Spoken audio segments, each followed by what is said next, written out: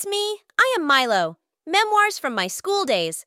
The author of the 3,000 Meters to School series, Dreaming of the Space Invaders. October 17th, Friday. While I was on QQ, I was reading a magazine about aliens. Girls can like this kind of magazine too. I just can't figure her out. Does the universe really have aliens? If so, what do they look like? Do they chat online? Do they have QQ accounts? Lily believes there are aliens in the universe. He even said that for other planets. Earth is an alien planet, so naturally, we humans are aliens. He joked that maybe one day aliens would invade Earth. That would be terrifying. In the evening, I went to find Milo and told her a story about aliens invading Earth.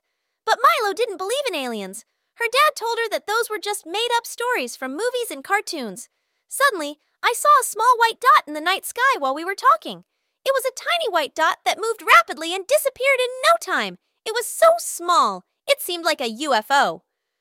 But that couldn't be true. How could there be such a tiny UFO? UFOs are usually far away. And why did it disappear after we noticed it? What should we do? Milo suggested. Let's report it to the police right away. Just then, the small white dot reappeared and became brighter. Milo was about to run. Suddenly, the small white dot turned into a flying saucer and crashed in front of us, leaving a big crater. The saucer's door opened, and two aliens about our height emerged. They were wearing armor, holding laser guns, and had red scarves around their necks. Milo whispered, "It turns out aliens have young pioneers too."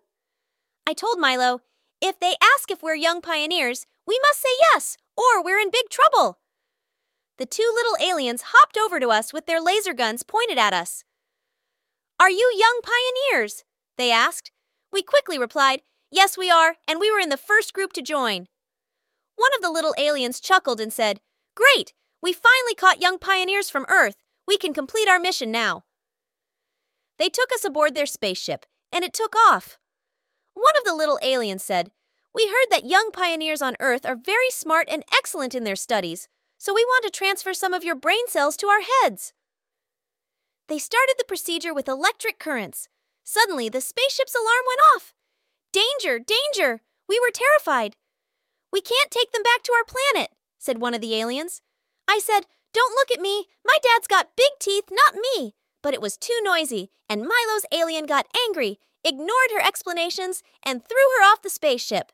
I was scared, and then my dream started working again. The spaceship's alarm sounded once more. "Danger! Danger! It's the young pioneers!" I was thrown off the spaceship too. Then the lights turned on, and my mom picked me up from the floor. "Milo, oh my, you're having bad dreams again?" "Oh my, it was all just a dream."